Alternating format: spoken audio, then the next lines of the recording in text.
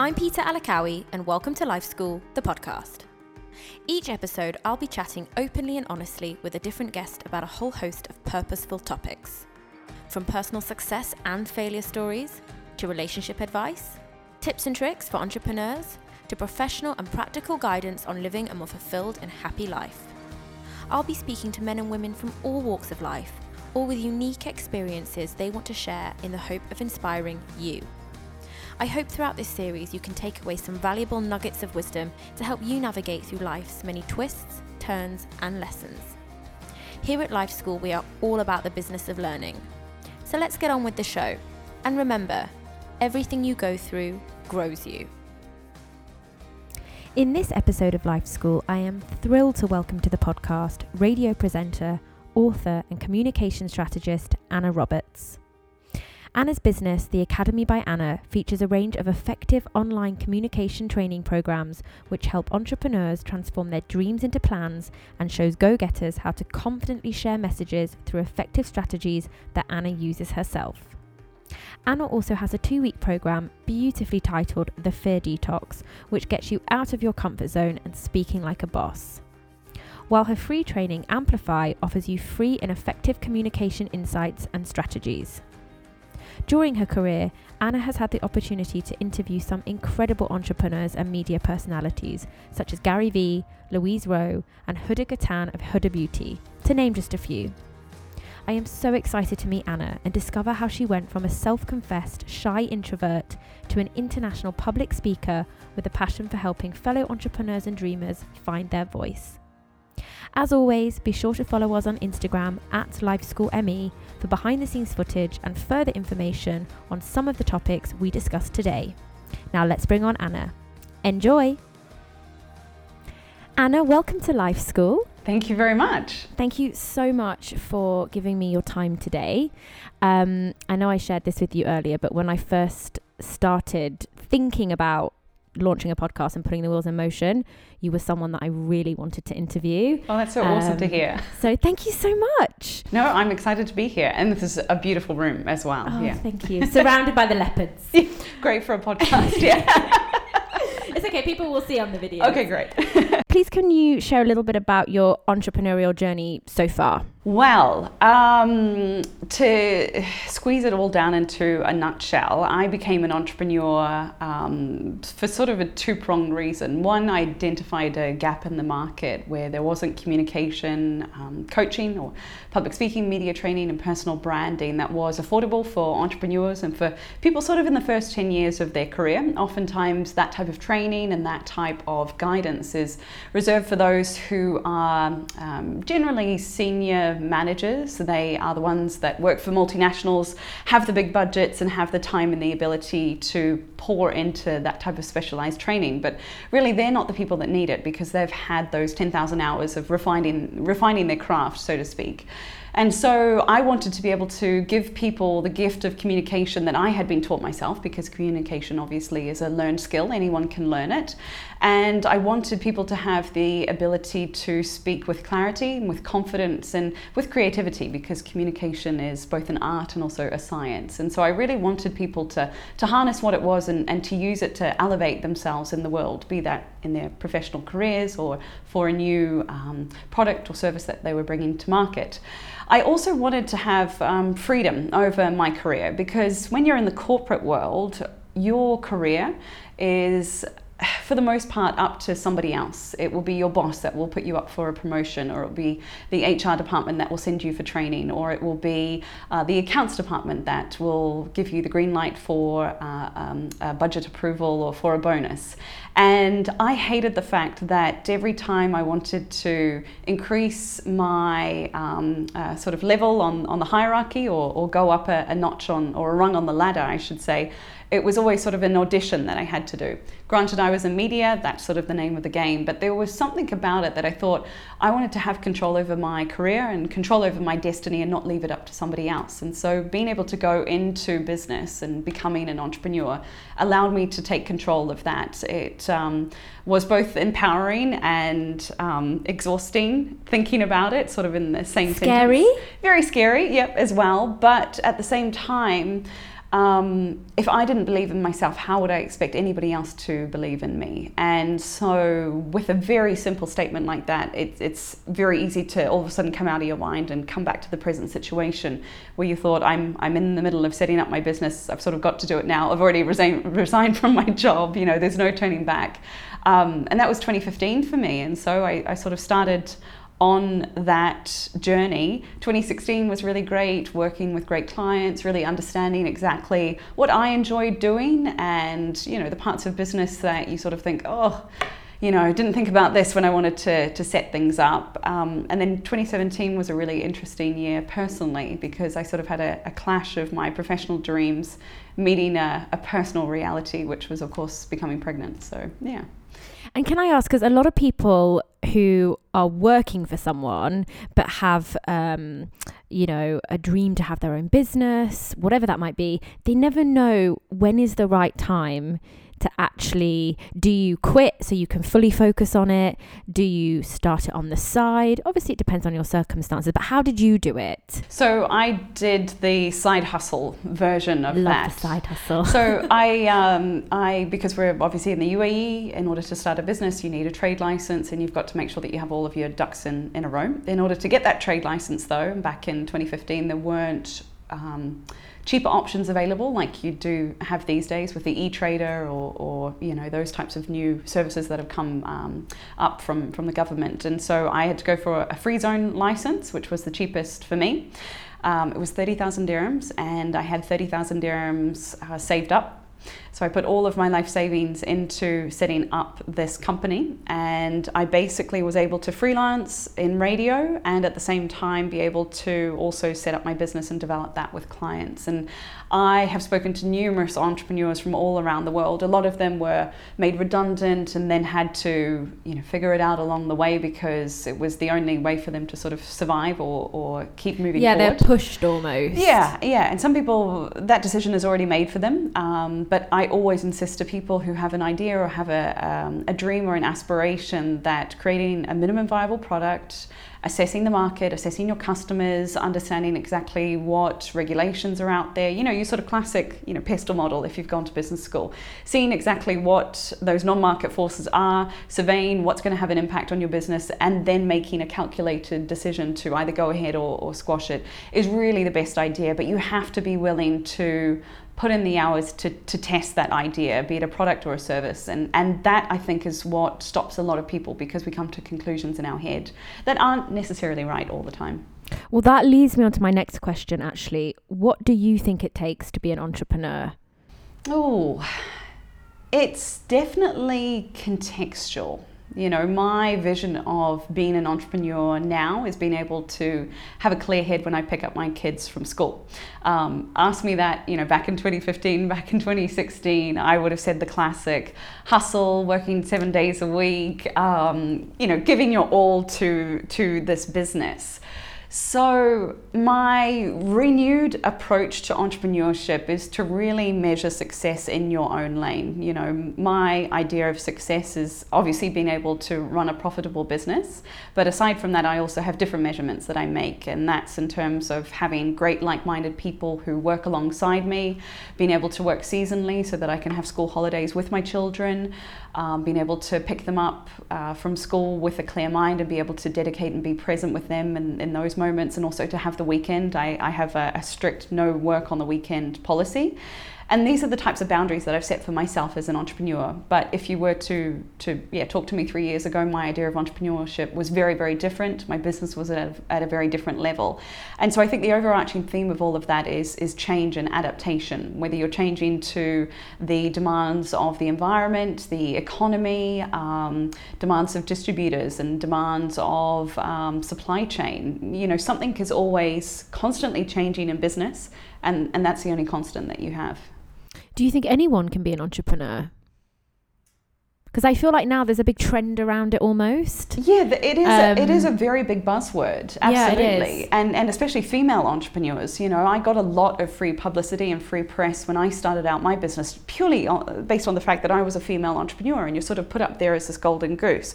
which I think is amazing and incredible. And I will be a feminist until the day I die, and then some. I'm imparting it onto my boys, so my legacy will live on in that sense.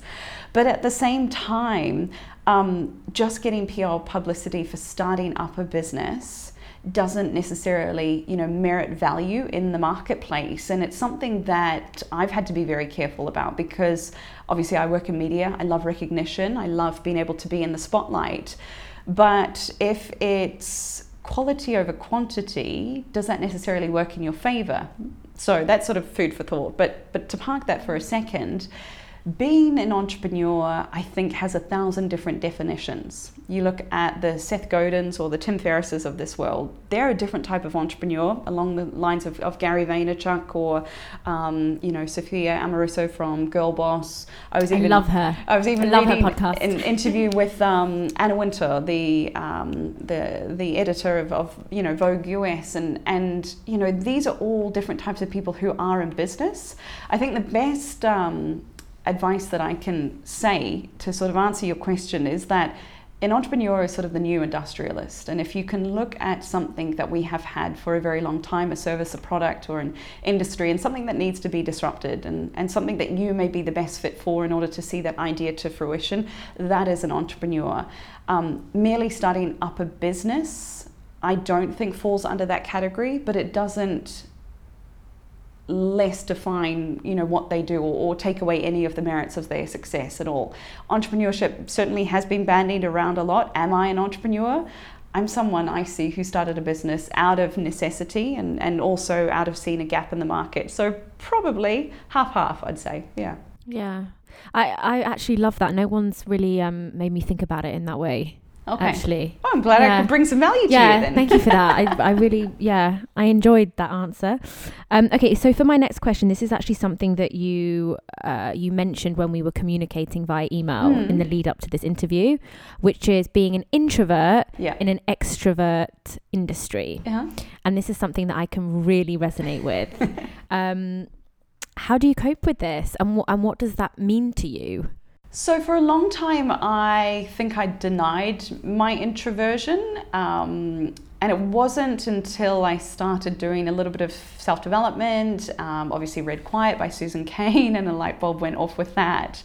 But recognizing that I'm not a shy person, I'm naturally curious, I naturally love to engage with people, I naturally love to better understand other people and their experiences and to create some bridges and some connections from that, is really empowering, because I love to do that on the one hand, but I also know that in order to do that, I need to have that time away from people and that time to rest. And I, for a long time, denied my introversion because I worked in media and I had to be present and I had to be the one that was hustling and working my way up the career ladder until it exhausted me and until I was diagnosed with burnout. And I realized, wow, there are a few colleagues that I work with that can do these crazy 16-hour days and can constantly be around people, especially in sort of, confined spaces, or be around large people, be that at events and feel at home there amongst a crowd. But I recognized that I wasn't one of those people. And a little bit about that acknowledgement frustrated me because I wanted to be them. But at the same time, I realized you can't fight who you naturally are, and leaning into my introversion and not necessarily using that as a crutch or as an excuse to sort of, excuse myself from life or from my career, but to really understand that if I'm going to put 100% in to this day, for example, where I've had meetings all this morning and now we're here this afternoon, and I know I've still got emails to go, and I know that I still have to pick up the boys. I know that tomorrow is going to be a bit of a quieter day. I know that last night I got a full 8 hours of sleep, thank you boys. And so I balance it out that way. And self-management has been the best approach to managing my introversion, and understanding that in order for me to perform at my best, I need to take the best care of myself, which is really hard as a mother, but I do it in ways that works for me and my family. I mean, I'm not a mother yet, hope to be one day, and I'm surrounded by a lot of women that are. And I often say to them when I'm, we're talking about how we're feeling and coping, I often say, God, I feel guilty even saying this because I don't have kids. So sometimes I can't imagine how it feels when you are feeling overwhelmed and exhausted to bring kids into the mix. But what you just said speaks to me so much, because if I've had a day, even for today, for example, some days I feel really on fire. I'm ready to connect. I feel like everything just comes very naturally. Yep. And other days it's a real struggle. And some days you don't have the choice. You can't rearrange things. You need to do it. And then I know to be a little bit kinder to myself the next day. Yeah. So, okay, maybe you do need to rearrange those meetings and just have an admin day. Or, but yeah, then sometimes you can really beat yourself up about it, because you're like, why can't I just be on it all the time? And everyone on social media is on it all the time. And it appears that way, doesn't Yeah. it? So is that what an introvert extrovert is? Because I've been described as that before. Okay, yeah. And I find myself sometimes describing myself as that, but I don't know if I fully understand what that means. To me, I'm thinking it's some days I feel very extrovert, Yeah. and then other days I don't really feel I want to be around anyone. Yeah. Yeah. Is that what an introvert extrovert is? I think on a very basic level. I think it's honestly whatever connects with you. We can talk to the nth degree about labels, and I know that some days I can be completely fired up. The day that I was at Sharjah Entrepreneurship Festival, one of the highlights of my career, I interviewed Gary Vaynerchuk and was on stage with Huda and Monica Tan. Just an incredible day. But that day was 4 months in the making, and the build up to it was intense, because I had to get up early in the morning, make sure the boys were okay, head off to work, host a full 3-hour live radio program, and then immediately jump in the car, head across, and got into Sharjah Entrepreneurship Festival, where there's thousands of people, already things going on stage, people are lined up outside, there's an overwhelm of all of the senses. And then we hear, okay, Gary's arrived, he's ready to go, cameras get checked, audio gets checked, I put on my backup audio recorders because I back up everything. And then he walks in, and the PR person says, I'd been told that I would have 4 to 5 minutes with Gary. And she said, you've got 2, he's got to get up on stage. So immediately I go to my 3 main questions that I had been rehearsing, asked them those, quick fire out, and I ended up getting 2 minutes, 49 seconds of audio with him, and immediately go from that, get changed, different outfit, and get ready to then prep Huda and Mona, who had come through a back entrance with security, and meet them with hundreds of people piling around us, trying to just get a picture and a glimpse and some sort of connection with Huda and Mona, because they're literally rock stars. It's insane. Yeah. I've never seen someone with a reception like that. And then go up on stage with them, and then get off, and I then have to host, be a part of my own Q&A on a third stage. So I'm there for the entire day, and then all of a sudden I get to 3 o'clock and think, I've got to pick my kids up from daycare where they are. And I'm overwhelmed just listening to this. Yeah. I'm like, oh my goodness, but that's a lot. I prepped for that day 4 months in advance. So I knew exactly what was going to happen like clockwork. I worked with amazing people. The whole team at Sharjah Entrepreneurship Festival are just, they're incredible at what they do. And it went off without a hitch. But then you get home and you're still half buzzing, half exhausted. And I spent the rest of the week in this daze. And I knew that I would be like that, so I made sure that I blocked out everything else on my calendar, and I made sure that it worked for me, because I know that I can't operate for 2 or 3 days like that, and that's just the reality of the situation. If you want me at my best, and if I want to be at my best, then I have to be truthful about my energy levels and about who I'm spending my time with. And only you can recognize that as well and do something about it. Yeah. And I think a lot of the time this is why we run into burnout, because we're not really recognizing it. We're not listening to our bodies. We're just trying to do as much as we can. Yeah. But yeah, that really resonates with me. And actually I just Thursday, Friday, Saturday, I was on a coaching course, and it was the first 3 days of the face-to-face part of the course, and I knew that on Sunday, I knew this would take all of my energy for a lot of different reasons, and on Sunday, I made sure that I could just have an admin day at home. Yeah. Which I needed as well, but I knew that I wouldn't be able to be present with anyone because all my energy, and I knew it was coming up, so I've been preparing for it for the past few months. Yeah. And I made sure I gave myself that time. And a couple of the people on the course were like, I've got to be at work at 8 a.m. tomorrow. I've got a meeting with my boss at 9. I've got to prep tonight. And I just thought, God, I'm so grateful. Completely. And this is what being an entrepreneur means to me. So I'm connecting the dots here, because that to me means no, I am doing something right, because it means I'm in control of my own schedule. Yeah. And I felt very lucky and grateful that I could do that, so that I could get my energy up for today as well. That's awesome. Yeah. I've actually touched on a couple of the people that you've interviewed. Yeah. And yeah, you've interviewed some incredibly talented and successful entrepreneurs throughout your career. I've been very lucky, and to have great interviews as well. Yeah. Yeah, I actually watched the Gary Vee one and Huda Ramona one again last night. What's been your favourite interview so far, and why? A personal favourite would probably have to be with former New Zealand Prime Minister Helen Clark, who was also a few years ago in the running to be Secretary General of the United Nations. There's a great documentary called A Year with Helen, which shows the build up to that and the subsequent result. She was our second female Prime Minister in New Zealand. New Zealand was the first country back in, I believe, 1893 to give women the vote. We are a very small country at the bottom of the world of 5 million people, but 1 million live outside of the country. So we've only got 4 million people inside of New Zealand. It's tiny. And we have always been small, nimble, progressive, very much put people and the environment first. And Helen Clark has had this incredible career, which she is still working. I mean, her schedule is crazy. But I love the fact that she's so active on Snapchat and on Instagram as well. She makes time for social media because she knows that's the way that people connect. She doesn't have an entourage. If you want to talk to her, you drop her an email. She has one of those tags that are in the box where if you click take a picture of them, it comes up into a website.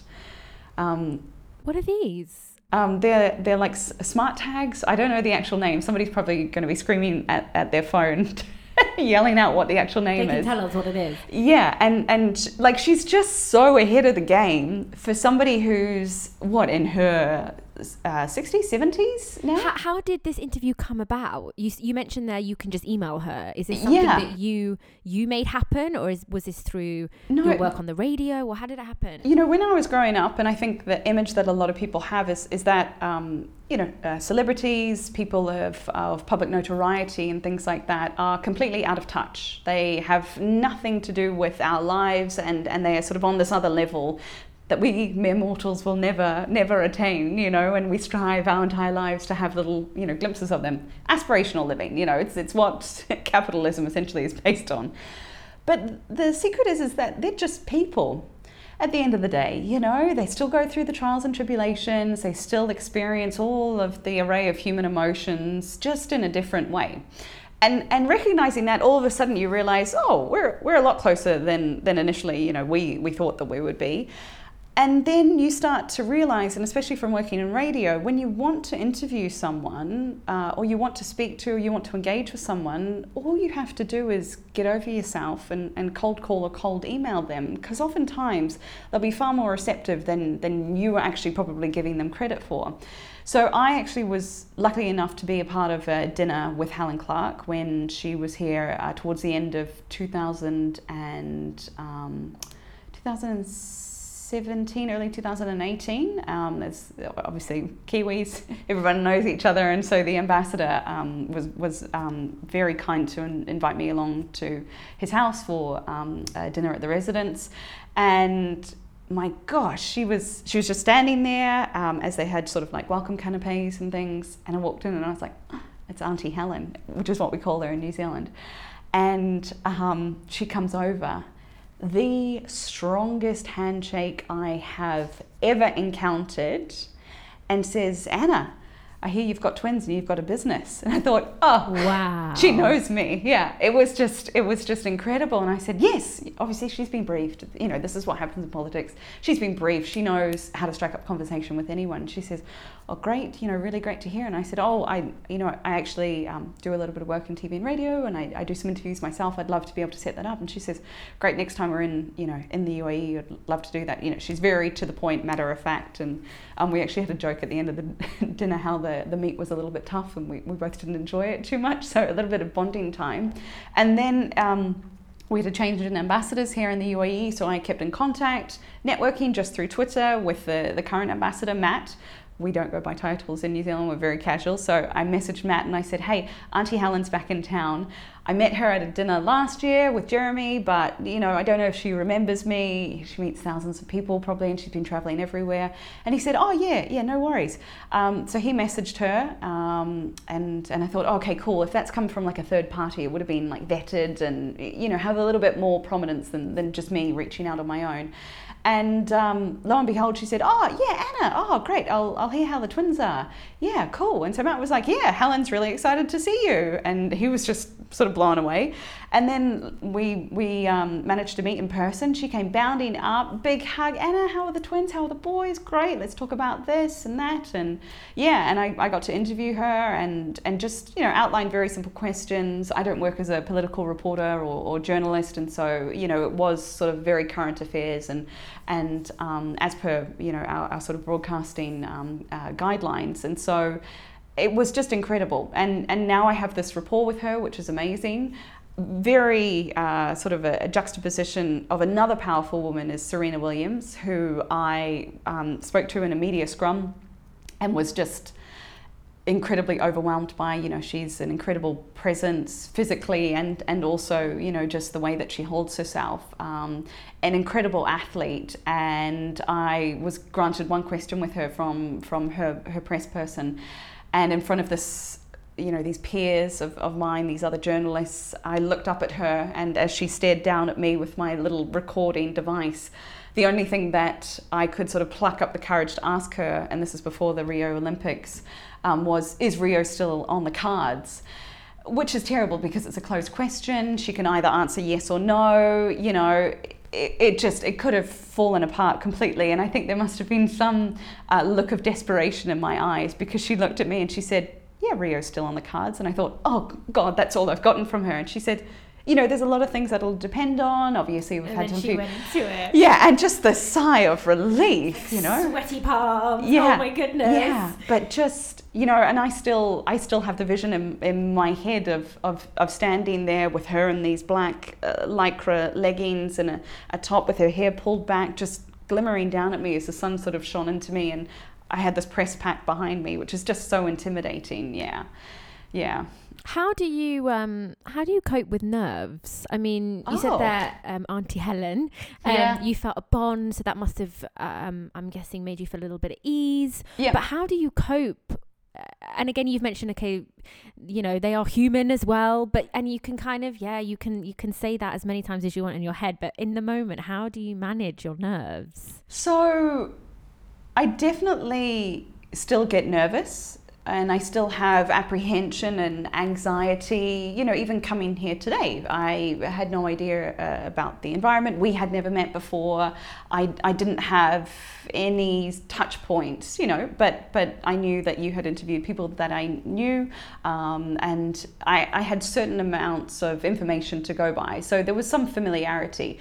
And that's often what I cling to is familiarity. So whether that's recording, understanding audio, understanding good interview techniques, understanding what could spark a sense of conversation in somebody else. These are all frameworks of communication that are, again, those learned skills that you can sort of base everything around. And if we park that idea to the side for a minute, there's also the fact that communication is an expression of who we are. And I'm very much a believer in those sort of like three waves of communication that you have. You have the intrapersonal or the inner dialogue. You have the interpersonal, like you and us sitting across the table here. And then you have that mass communication, which is essentially what the listeners are hearing, because they're eavesdropping on this conversation. They're not a part of it. And when you break it down into that, managing my intrapersonal communication skills and my inner dialogue is my responsibility. It comes down to that self-management again, understanding what calms me down, be that the breath. I had an interview yesterday, for example, and I knew that I hadn't eaten for about 5 hours and my blood sugar was about to crash. So making sure that I eat beforehand, making sure that I get enough sleep. It sounds so simple, but that's so true. Yeah, it's just very basic things like that. I've also worked as a journalist for a long time. I have the ability to speak about most subjects because that's a requirement of my job. And I've also met a lot of people. So striking up a rapport or striking up a conversation with people is something that I have learned to do over the years. To be engaged with people, to hold eye contact, to use gesturing, to angle my body in certain positions. And this is just, those 10,000 hours coming back to it again. And so I lean on a lot of these foundations in order to center myself, in order to calm myself. I've done a lot of self-development. I've also gone through therapy, cognitive behavioral therapy for PTSD. I've also gone through burnout. So I've done a lot of work on myself. I still see a therapist. I have, no qualms in saying that. We're not IKEA flat pack furniture. We don't come with instructions. Life is very, very difficult to manage, regardless of our situation. We are human at the end of the day. And so I guess at the sort of crux of it comes down to again, being kind to yourself. And some days that's easier to do and other days it's a little bit harder. But the nerves still get me, and this is something that I say in the Fear Detox as well. Fear isn't something that we should eliminate completely from our lives. Fear is great. As Elizabeth Gilbert says, it stops us getting in cars with strangers. It stops us going down a dark alley and putting ourselves in vulnerable positions. But separating your fear and that voice that is holding you back and elevating what your instinct is telling you, be that a drive or a passion to pursue something that pushes you outside of that comfort zone, is essential. And that all comes down to that self-management, recognizing those cues that your body is giving you, having that time on your own to develop that relationship and develop that inner dialogue, that intrapersonal communication. And that foundation then allows you to have stronger relationships with somebody else in an interpersonal space, and then be able to be really present and really acknowledge the message that you're broadcasting to a mass audience as well. So I very much think of it in a systematic way. Yeah. I love Elizabeth Gilbert, by the way. I was literally listening to her Super Soul Conversations, most recent podcast with Oprah last night. I adore her. But yeah, you're right. And I think for me, I'm going through a huge personal development process at the moment. And one of the things I'm trying to get used to is it's okay to be really nervous or scared about something, because then I'm actually quite enjoying the feeling of once I push myself to do it, the feeling I get after. The payoff. Even if it didn't go 100% how I thought it might, or I stumbled along the way, I'm getting used to that feeling of feeling the fear and doing it anyway, because afterwards the payoff is worth it. But it's hard to start. Yeah, it's sometimes... Once you get a couple under your belt, you're like, okay, I know how this works, but it is hard to start, isn't it? And sometimes it can be really hard to get out of your head and to not think in the subjunctive. And I love looking at research and academia. I'm a lifelong learner. And one aspect of this was actually a TED talk about thinking in the subjunctive, about the fact that the English language allows us to think about those potential futures and those potential scenarios. And I'm studying at a business school, and we were doing scenario planning, and the instructor and the lecturer came up to me and said, oh, this is something that we did at Shell and we've done with this government entity, and all of these very rigorous sort of big names.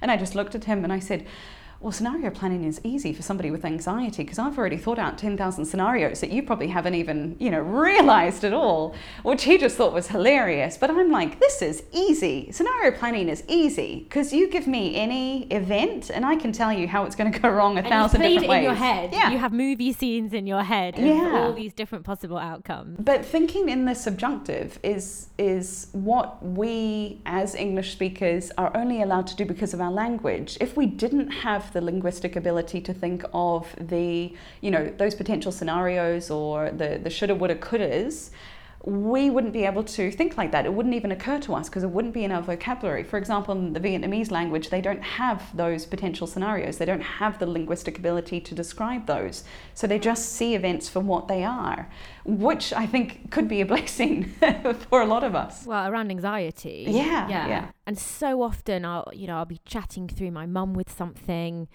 and she's like, Peter, stop saying what if. Let's not go through all the different things that could happen. Let's control the controllables and think about what we're doing now. Yeah. There's no point saying, well, what if this happened? What if this happens? So, I think that could actually be a blessing, especially if you struggle with anxiety. Mm-hmm.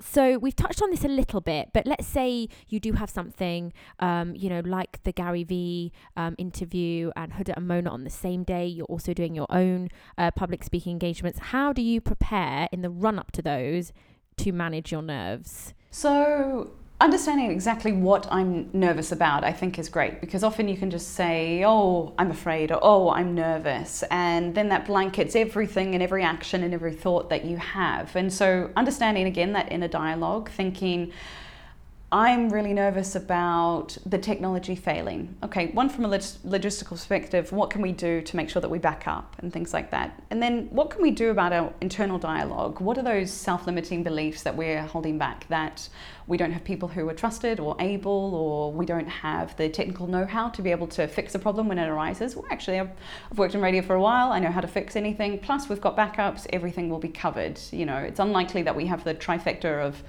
all lights, all sound, every battery failing in the vicinity of let's sort of bring it back a little bit there. So self-limiting beliefs, which is day one of the fear detox, is, your go-to, understanding exactly what that internal dialogue is. And then really understanding what it is that motivates you, what it is that fires you up and gives you passion. For example, I love walking, I love listening to podcasts, I love getting a good night's sleep. I love being able to talk through and vocalize what exactly is going to happen, and to physically walk through a space and really get to know it from all different angles. So I made sure that I went there a few days before. I got to know exactly what the layout was. The event organizers sent me through their sort of floor plan and everything like that. I also made sure that I had enough time, that I wasn't rushing. I had snacks in my bag, I had water, I had a backup wardrobe if something malfunctioned with my wardrobe. I made sure that I covered all of my bases so that I was responsible for everything. And once you're able to very clearly see exactly what it is that you were fearful of, you can manage that fear, because the fear was that I would have a wardrobe malfunction and that would cause me, great embarrassment, or it would mean that I would potentially, ruin this one meeting that I would have with Gary Vee, when all of a sudden, okay, I have a backup for that. I have a plan. If all else fails, I can go into plan B and make sure that I execute that right. And you've got that covered. All right, so I don't need to think about that anymore, because I know that that's taken care of. Like tick that off the list. So that's one thing I don't need to be nervous about. I don't need to be nervous. Now I just need to focus on really elevating myself. So what are the enabling beliefs that I'm going to develop? Well, I have been chosen for this interview because the event organizers trust me. I've been vetted by his PR team because they also trust me. I knew them, I'd worked with them before, and so they, knew exactly what to expect of me. I had created this reputation within the market, which I had been building for, over a decade now. So I had all of these really strong foundations to pull from. I also knew that my husband, who was on stage that day, was also going to be there. I also knew that my camera operator knew exactly what angles I liked to be shot at. We had the lighting all sorted, we had the audio all sorted. So I focused a lot on the positive and the reason why I was chosen to be there, and also the fact that Gary Vee was walking into a completely new environment. He had never gone to the event before. He had never been in Sharjah before. He had never met me before. He had never gone up on stage in the UAE at all before. If we think about, the aspect that I was talking about before of them just being human, he had far more to be nervous than me. And all of a sudden, when I could create this connection between me and him and understand that, without sounding egotistical, there was a meeting of like-mindedness, all of a sudden we had this connection. We were both entrepreneurs, we were both curious and excited to meet other people. All of a sudden I had this leveling of the minds and of two people from totally different parts of the world. And I actually ended up going to dinner with him and his team later on. We were part of a special group invited by the organizers of the event. So there were about 40 of us.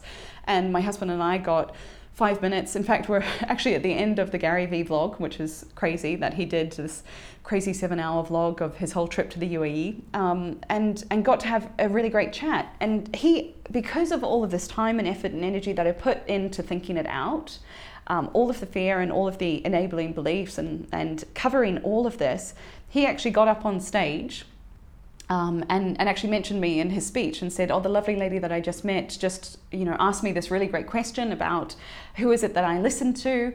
And because I had put all of that time and that effort and that energy into creating such a strong connection with somebody that I only had a 2-minute 49-second interaction with, I was able to make sure that I was planted in his mind because I had put him first. Making an impact on him. Making an impact on him and understanding that that interview wasn't about me. It was about Gary and making him as comfortable and extracting as much value from him as I could in that short space of time.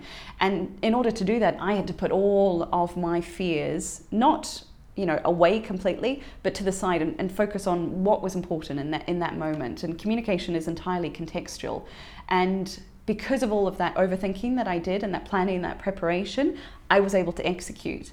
But it could have very easily gone wrong and we could have been talking about a different scenario. So no, but preparation is the one word that keeps going around in my head as you're speaking. It's like if you're and preparation could be just by working on yourself as well, not just physically preparing things like backup and extra wardrobe. It's you really made sure you were absolutely as prepared as you could be in all areas. If you were running a marathon, you would be as well. And we look at public speaking, interactions or anything like that as the standalone event. Whereas why don't, you wouldn't just get up and run 42 kilometers. Which is why people struggle so much because it's something that they're not used to doing. Completely. They tend to not prepare. Yes. And then it's like this huge thing. Yeah. I was speaking to someone the other day that I'm actually going to put you in touch with because I think you could really help them. And we will come on to the fear detox because I want to hear all about it. But this is someone very senior and he has to do a talk next month and he's already worried about it. Because it's the biggest one he's ever done and he doesn't, he's not used to having to public speak. And the easiest thing is just to let's put all of that fear let's put all of that fear into, overwhelming with the key messages. Let's put all of that fear into a cupboard, lock it up, we'll just wing it on the day and forget it never happened. It was just a blimp in our life and hopefully it'll all be gone. Yeah, but actually if you just manage that, and like you said, what is it that I'm actually nervous about? And break it down and prepare yourself. Just like you would a marathon. Give yourself the best chance possible. Completely. Because what do you want to do? Get up on stage and waste everyone's time? No, definitely not. So don't. You have to value your audience. You have to value the time. Just like the people listening or the people watching this, you've got to make sure that you understand the position of privilege that you are in. We are obviously bombarded by social media and all the platforms that this will be on. There are so many people in the world that will never be able to have their voices or their ideas or their experiences heard. And communication is what makes us human. It's what makes the world tick. It's what brings business together. And yet so many people overlook it and see it as just something that they just need to get through when it's a privilege that you've got to take seriously. Yeah. So that leads us on beautifully to the fear detox. And this is something that I want to do myself. Okay. So this is quite a self-indulgent question as well. Sure. Please tell us what the fear detox is and how someone can enroll themselves on the fear detox. So the fear detox I started writing it when I was pregnant and about to give birth, and then wrote a little bit more of it while I was breastfeeding my boys in New Zealand in 2017. And it was sort of cathartic in taking a lot of the self-development and NLP practices and communication training that I had and sort of putting it into a step-by-step 2-week process. So you can make small incremental change and make lasting change, because it's trying not to eliminate all of that fear in one day, but it's understanding exactly, what is feeding on that fear, those self-limiting beliefs, and how can you counter them with enabling beliefs, for example. And so I wanted something that was bite-sized, easy to follow, something that would allow you to put all of your thoughts and ideas and energy into something physical, and then be able to really feel like you had made change at the end of those 2 weeks. And so I put it out there just as a free PDF because it had helped me to start to rationalize this new journey that I was on as a mother and as a business owner. And it was crazy the amount of interest that I had from Canada and South Africa and New Zealand and Hong Kong. I've made friends now from people that downloaded the Fear Detox and said, oh my God, thank you so much for creating something like this. And my business hat then went on, and I thought, wow, okay, this has obviously gotten so much interest. Let's expand on it and refine it, because I made no spell checks before I put it out. It's riddled with grammatical errors and things like that. let me see exactly what I can do with it. And so it's actually coming out as a proper book later on this year. There's the Fear Detox for you, for the individual, and there's also the Fear Detox for work. So something that focuses a lot on contexts and issues that are very specific to the workplace or to business, be that dealing with bosses who may be very intimidating, or dealing with a lot of the fear around clients and client servicing and managing expectations, and being able to be that little voice essentially that I wish that I had. I wish I had the Fear Detox as I was growing up, to understand that I didn't not want to be with people. I was just an introvert, and I just needed to rationalize that and have a tool to be able to work it out on my own, or to be able to understand that I love communication, but I also love doing it in a way that respects myself and respects my boundaries. To be a reality TV star isn't my idea of being in front of the camera. Being able to be somebody who is a provider of information and value is sort of more along the lines of me. And I wish that I had something when I was in a very toxic work environment, to be able to say, it's not you, your sort of thoughts and idealistic view of HR being able to pluck you out of obscurity and work your way up the career ladder doesn't actually happen, but here's a toolkit that can help you work on that promotion or understand what work environment works for you. And so that's really the reason why I created these tools, is to just give people a framework to be able to make that change that they want to in their lives without having to spend a fortune on it. And if this opens up ideas around a career change, or enables them to process difficult relationships that they may have, or I went through full facial reconstruction in my mid-20s due to a jaw deformity and a facial deformity that I had. And a lot of these techniques are what I used to build myself up in those times of real rawness as a human. And if they can help anyone to navigate those issues in their lives, then that's really what I want to have happen. So I feel like there's a little bit for everybody in them. And so the program is 2 weeks. And does this involve one-on-ones with yourself, or is this very much they take the information from you and then they digest it themselves? So it's a book, a journal essentially, where you read the passage and then have a journal entry to make that's guided. So prompted questions and prompted input, so that you can have an ability to see exactly where you're starting from and where you're ending. You can work through it in your own time, in your own space. I am hoping that it may, expand into a course or into something that would be a little bit more tangible face to face. But for right now, the book is sort of the plan, and we'll see how that goes from there. And when is the book coming out? I'm aiming for October. Okay, by the end of the year. Yeah. So ready in time for sort of kicking off, the new year with a bit of a bang with a Fear Detox, and that's what I'm hoping to work towards for January. Yeah, I think. I know for myself, the end of the year, it starts sort of mid-December. I start thinking, what do I want from next year? Yeah. What do I want to change? Let me get through Christmas and New Year's. And then, it starts around mid-December for me. And I think one of the things that you just said that really made me happy about the Fear Detox is something that's digestible for people, because I've got quite a few friends at the moment going through difficult work situations that's seeping into their personal life, causing them anxiety, and sometimes you don't have the capacity to read a big book or digest lots of information. You just need something that can sort of hold your hand and help you throughout what it is you're going through. And to just prompt somebody maybe in the right direction to say, if this is really resonating with you, and if this idea has clicked off a light bulb, maybe it's that opportunity then to reach out to an executive coach, or to go talk to a therapist or a counselor, or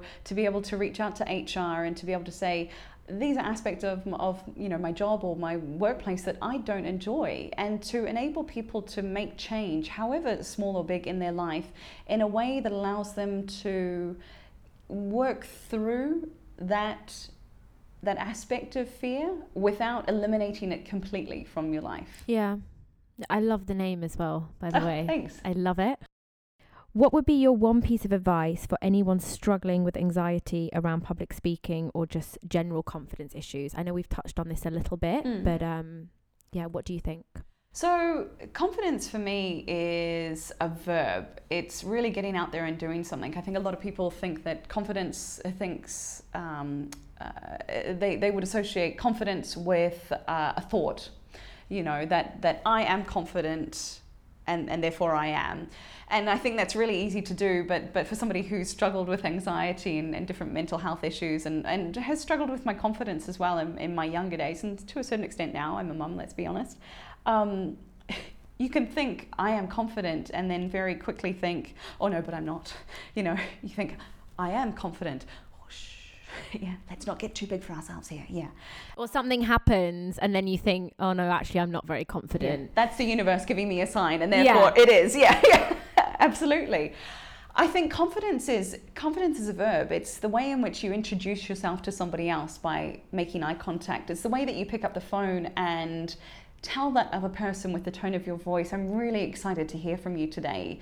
It's the way in which you walk into a room to give a presentation and enable yourself to think, I'm not going to waste your time. I'm here to share with you my experience, my values, my expertise, to be able to give you something that you didn't have before our interaction today.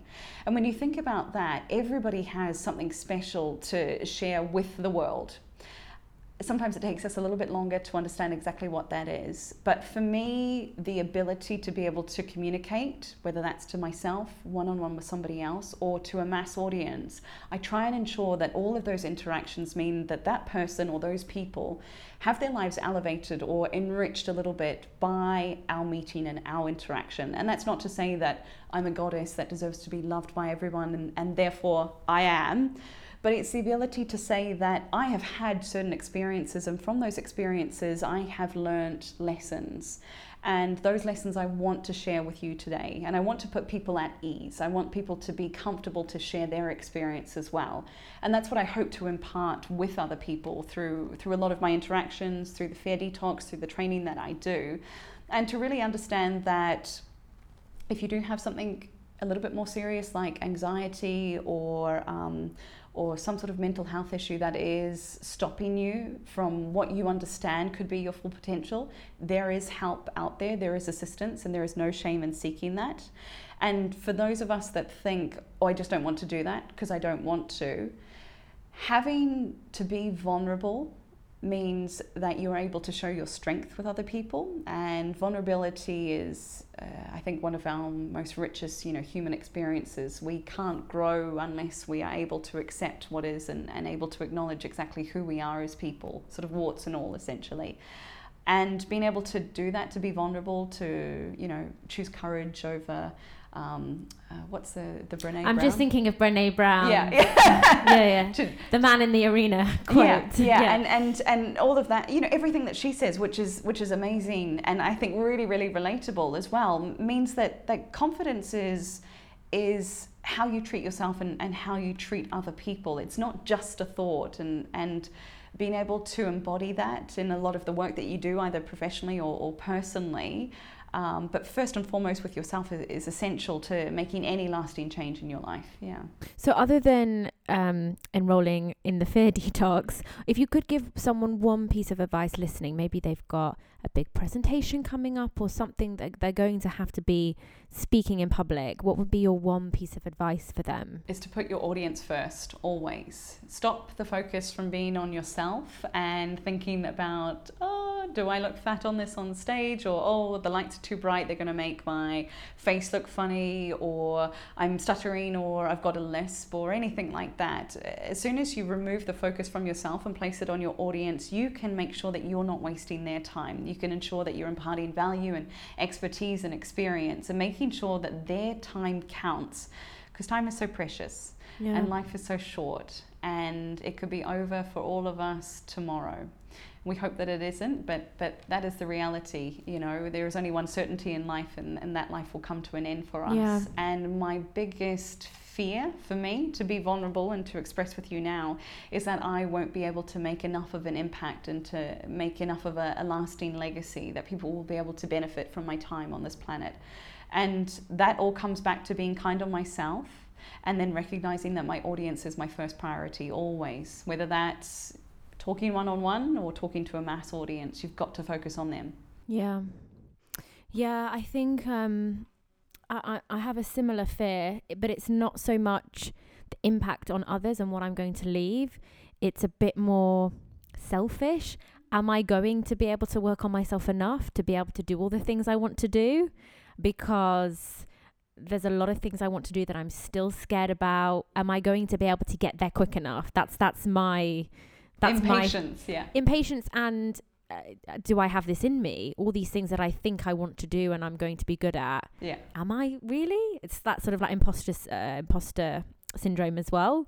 So yeah, thank you for sharing that with me. Thank you. We're going to do a quick fire round now. Oh, sure. Favorite quote? This too shall pass. So much so that I almost... Oprah says this a lot. Oh, does I she? love that one. Yes, she does. So I wanted to, in my younger days, I thought, oh, this too shall pass. It's, it's my sort of Rumi quote, my go-to. And I was almost going to get a tattoo of it. And I'm glad now that I didn't, because babies have left their impact, and this too shall pass would have been this too shall pass. A little small one here on your wrist, maybe. Oh no, I'm far too safe now that I've expressed my pain threshold through labour. I'm not going to choose to go back into that. Just have it on Post-it notes everywhere around you instead. Okay, I can get a temporary tattoo and paste it on. Yeah, exactly. Best piece of life advice you've ever been given? Just to get over yourself, that if you think other people are thinking about you, they're probably not. They're thinking about themselves. So true.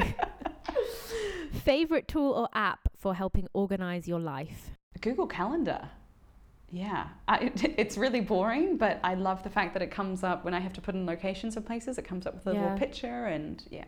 It's funny because everyone I've asked so far has said they sort of stumbled on this question. They're like, oh, yeah, my calendar, pen and paper. They don't really have one. I haven't had anyone yet that's given me an app or something really kind of gadgety and smart, because that's what I need. But yeah, a calendar. I mean, it's simple, but it's effective. And it's like a beautiful calendar, and one that I rely on. Yeah, I use the Google Calendar as well. Biggest pet peeve when it comes to business? Dishonesty. Yeah, I don't understand why people lie in business or don't fulfill obligations. Yeah, business is a transaction, and oftentimes, even with contracts, you can't get any more crystal clear than that. But it still manages to be a huge issue. And I don't think it's just here in the UAE. I think it's worldwide, Yeah, I think it's everywhere. You can have bad relationships and bad business partners, yeah. Yeah, we can't pin the blame on where we are, I think. I think that's a worldwide issue. Most important life lessons so far? That nobody is responsible for my career or my success other than myself. I think for a long time still lived with and still very much, I'm sort of thinking and processing as I'm talking, which you can probably hear now in my answer. For a long time I lived in this fantasy idea of being able to be plucked out of obscurity and somebody saying, oh, you're such a great broadcaster or journalist, we just need you for this TV series, or we just need you for this radio show. Just like a model, says, oh, I was just walking down the road with my friends and I was scouted. And now I'm on the cover of Vogue. Yeah, and it all happened to me. Just happened overnight. It was just, And I didn't do anything apart from, eat chips as I was walking down the road, and for the 0.25% of people, probably as models, they have their claim to fame like that. For the rest of us, we've just got to slog it out. And it's perseverance, it's, opportunities, it's timing, it's a whole bunch of different stuff. And I obviously still have this sort of, that fantasy never goes away. It's always there at the very sort of core of yourself.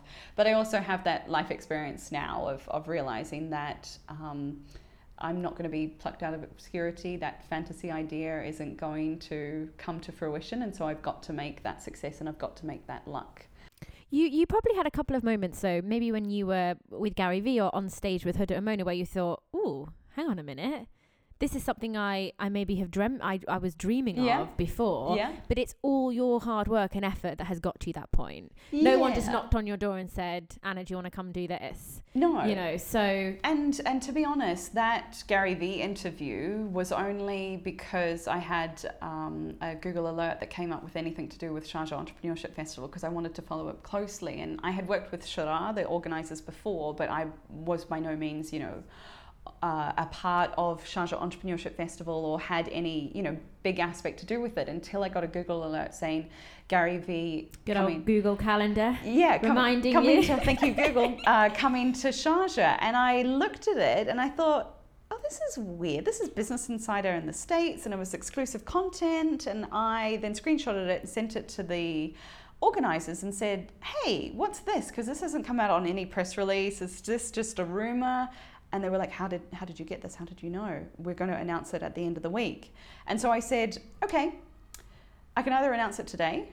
This is journalism 101 coming into it. I've got the scoop, I've got the exclusive, nobody else knows about this. I can either announce this today, or I can keep my mouth shut about it, and I want an interview with him. And they were like, oh, we don't know, his time is so precious, this and that. And I said, well, I'll give you the benefit of the doubt. I won't say anything. You announce it on Thursday, but know that I've sort of done this little favor to you. And if it happens that he has 5 minutes free, I will take whatever time you can give me. And so I was always penciled in right before he went up on stage that the organizers said, okay, you'll do this interview. And that's because I had a rapport with them. You know, as I said, I built up this reputation and this relationship with them, with his PR team on the ground here and things like that. And that's how it paid off. But that was, you know, months out from the actual event, and he could have very easily not gone on that plane, and then that would have never happened, you know. So it could have gone a 1,000 different ways. That sort of like magical moment was down to you putting yourself out there, and working hard, using all your experience. So unless you are that model walking down the street that's going to get scouted, I think generally like you're saying, you have to just work as hard as you can, create opportunities for yourself. And I said to them, okay, have you got, you know, anybody else that I can interview while I'm there, because obviously I'm going to be all set up for it. And they said, oh, we've got Huda, but we're not too sure, and this and that. And I said, oh, who's moderating? And they were like, oh, it's just a speech. And then 2 days later they came back to me and said, oh, we've put your name forward because Huda wants a Q&A. And so I said, oh, okay, sure. And so then I spoke to her PR team, and we got the logistics of the interview set up, and, you know, vetted questions and things like that. I actually helped them with wardrobe choices because the stage was very, very high, but the chairs were very low. And so if you had anything that was quite short, it would have, you know, rode up, and the audience would have had a full view of that. And so I made sure that they were covered in that aspect and treated them with a lot of kindness and respect and understanding. And I was able to create a great rapport with them and the audience, because obviously Mona had studied in Sharjah, and their father had been a lecturer in Sharjah, and so there was this great connection that we were able to create. But that as well was just right time, right place. I'm thinking of it's an Oprah quote, and I'm going to have to Google it as soon as we finish, but it's something like, because she doesn't believe in luck. So it's luck is being prepared to meet the moment. An opportunity and preparation. Something like that. Yeah, it's very much like that. And I'm sure people might look at your Instagram and website and think, oh, she's so lucky to be able to do that. When no, you have prepared. You have put in the groundwork. Yeah, that's over a decade of working 7-day weeks and working 16-hour days. Even to know little things like the angle. Okay, to even have that thought of, okay, let me assist with the wardrobe here, because I know that the angle here, you know, let's make sure everything's flattering, and little things like that. It comes from experience, doesn't it? Yeah. If you could give your 18-year-old self one piece of advice, what would it be? To back yourself a little bit more. You know, even now I still underestimate myself, and it's very easy with social media to see a lot of people that work in my space and to think, oh, they have the wardrobe, they have the team around them, they have the big ticket events and things, and I don't do, you know, any of that kind of stuff, because it doesn't work for me and my business, and it's very easy to all of a sudden look at that and think, oh, I should be doing exactly I should be doing what they're doing, or, you know. And I have never failed myself when I have backed myself, and reiterating that to myself is something that I still need to keep doing. But when you back yourself 100%, you never fail. You know, it could just be a learning opportunity, but really being able to back yourself fully and understand exactly what you're doing, to stay the course and to pursue your passion and your vision for whatever professional or personal endeavor it is that you're chasing, you will never fail. Because being able to accomplish that inner desire, like my summer school program, which has been 3 years in the making, through people saying, oh, people here don't buy online, or oh, I don't like online learning, or oh yeah, but I want it in person. I was able to push through all of that, and all of a sudden I've got 25 people from all around the world who have joined me for 6 weeks of just incredible change and working through module by module. They do it themselves, it is self-directed, but I'm with them every single step of the way. And I knew that this was a model that I liked learning from, and there must be other people that would like it as well. But it hasn't been easy. I had web developers fail me, other people who have run away with my money, banking issues, trade license issues, having to take money just to pay my trade license because I wasn't making enough money and things like that, getting distracted with new products like the Fair Detox, and then going back to my original focus point. And summer school this year, we've had personal tragedies that we've gone through in the past few weeks. I've put pause on the ads. I originally was hoping for 5 to 10 signups, ended up getting 25, smashed any goals that I thought that I would have paid back all the money that I invested into getting it off the ground. And it's like, okay, that's been, 3, almost 4 years in the making now. And so... And if you'd have listened to all those people with the negative comments, I'm sure some people are just trying to give you constructive feedback, but with the negativity and not backed yourself... Maybe you would have gone, okay, I'll just park that for now. And it would have been delayed even further. Yeah. Or and you wouldn't be helping all the people that you're helping now. Never completed, and therefore never been able, always have that niggling voice of regret or I wish I had just tried harder, or I wish I had just given it one more go. Because really it's... Just backed yourself. Yeah, it wouldn't have taken that much. And so now I feel like, okay, I've broken through that. What's the next step now? Yeah. Okay, last question. What do you know for sure, Anna?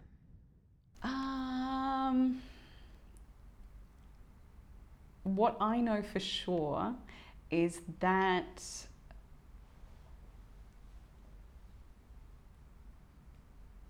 life is beautiful. It's not to say that it's without any hardships, difficulties, anxiety, fear, or anything like that, but life is so precious. And look at this, you and I have never met before. Here we are talking with people listening to us, surrounded by a beautiful room with sun shining outside, computer there, lights here. I have my boys to pick up in an hour and a half. I have my husband who's just gotten home from his appointments and things. I have my parents arriving on Wednesday from New Zealand. Yeah, it doesn't get much better than that. Yeah, life is beautiful. I love that, and it makes me think of the Elizabeth Gilbert podcast that I listened to last night, and she was talking about a very personal tragedy she's recently gone through, and she was just saying, but I wouldn't change it because this is what I signed up for. This is life. Yeah. And it's so beautiful, and I want it all. Yeah. Whatever that looks like and whatever is thrown at me, I'm willing to take all of it. Yeah. Because that's what life is. Yeah. So thank you for that. Thank you, Peter. Anna, thank you so much. I've personally learned a lot through this conversation, actually. You've said, I hope I haven't seemed distracted, because you've said quite a few things that have really resonated with me and made me think. So I've personally really, really enjoyed it. So thank you so much. No, thank you. I appreciate the platform. Thank you. And I'm going to put everything in the show notes and on all our various different platforms like Instagram and Facebook and Twitter, of where people can find out more about you and your courses. Yeah, so all the information will be out there. I love getting DMs. I love emails. If anyone has any questions or anything like that, or if any of anyone listening, my ramblings, you can contact Anna. Yeah, if any of my ramblings didn't make sense, you've got me on DM or on email anytime. Yeah. Thank you so much, Anna. Thank you. Thank you. If you'd like to find out more information on Anna's programs, just check out the show notes below, or visit Anna's website, www.I'mAnnaRoberts.com. And you can also find her on Instagram with the same handle at I'm Anna Roberts. As always, if you'd like to find out who my guests will be on the next episode of Life School, follow us on Instagram at LifeSchoolME, where you can keep up to date with all our news and find information on all our amazing guests. And finally, I would be so grateful if you could show some love and please rate, review and subscribe to Life School ME the podcast to help us reach and hopefully inspire more listeners. Thank you for listening to Life School, conversations to inspire action.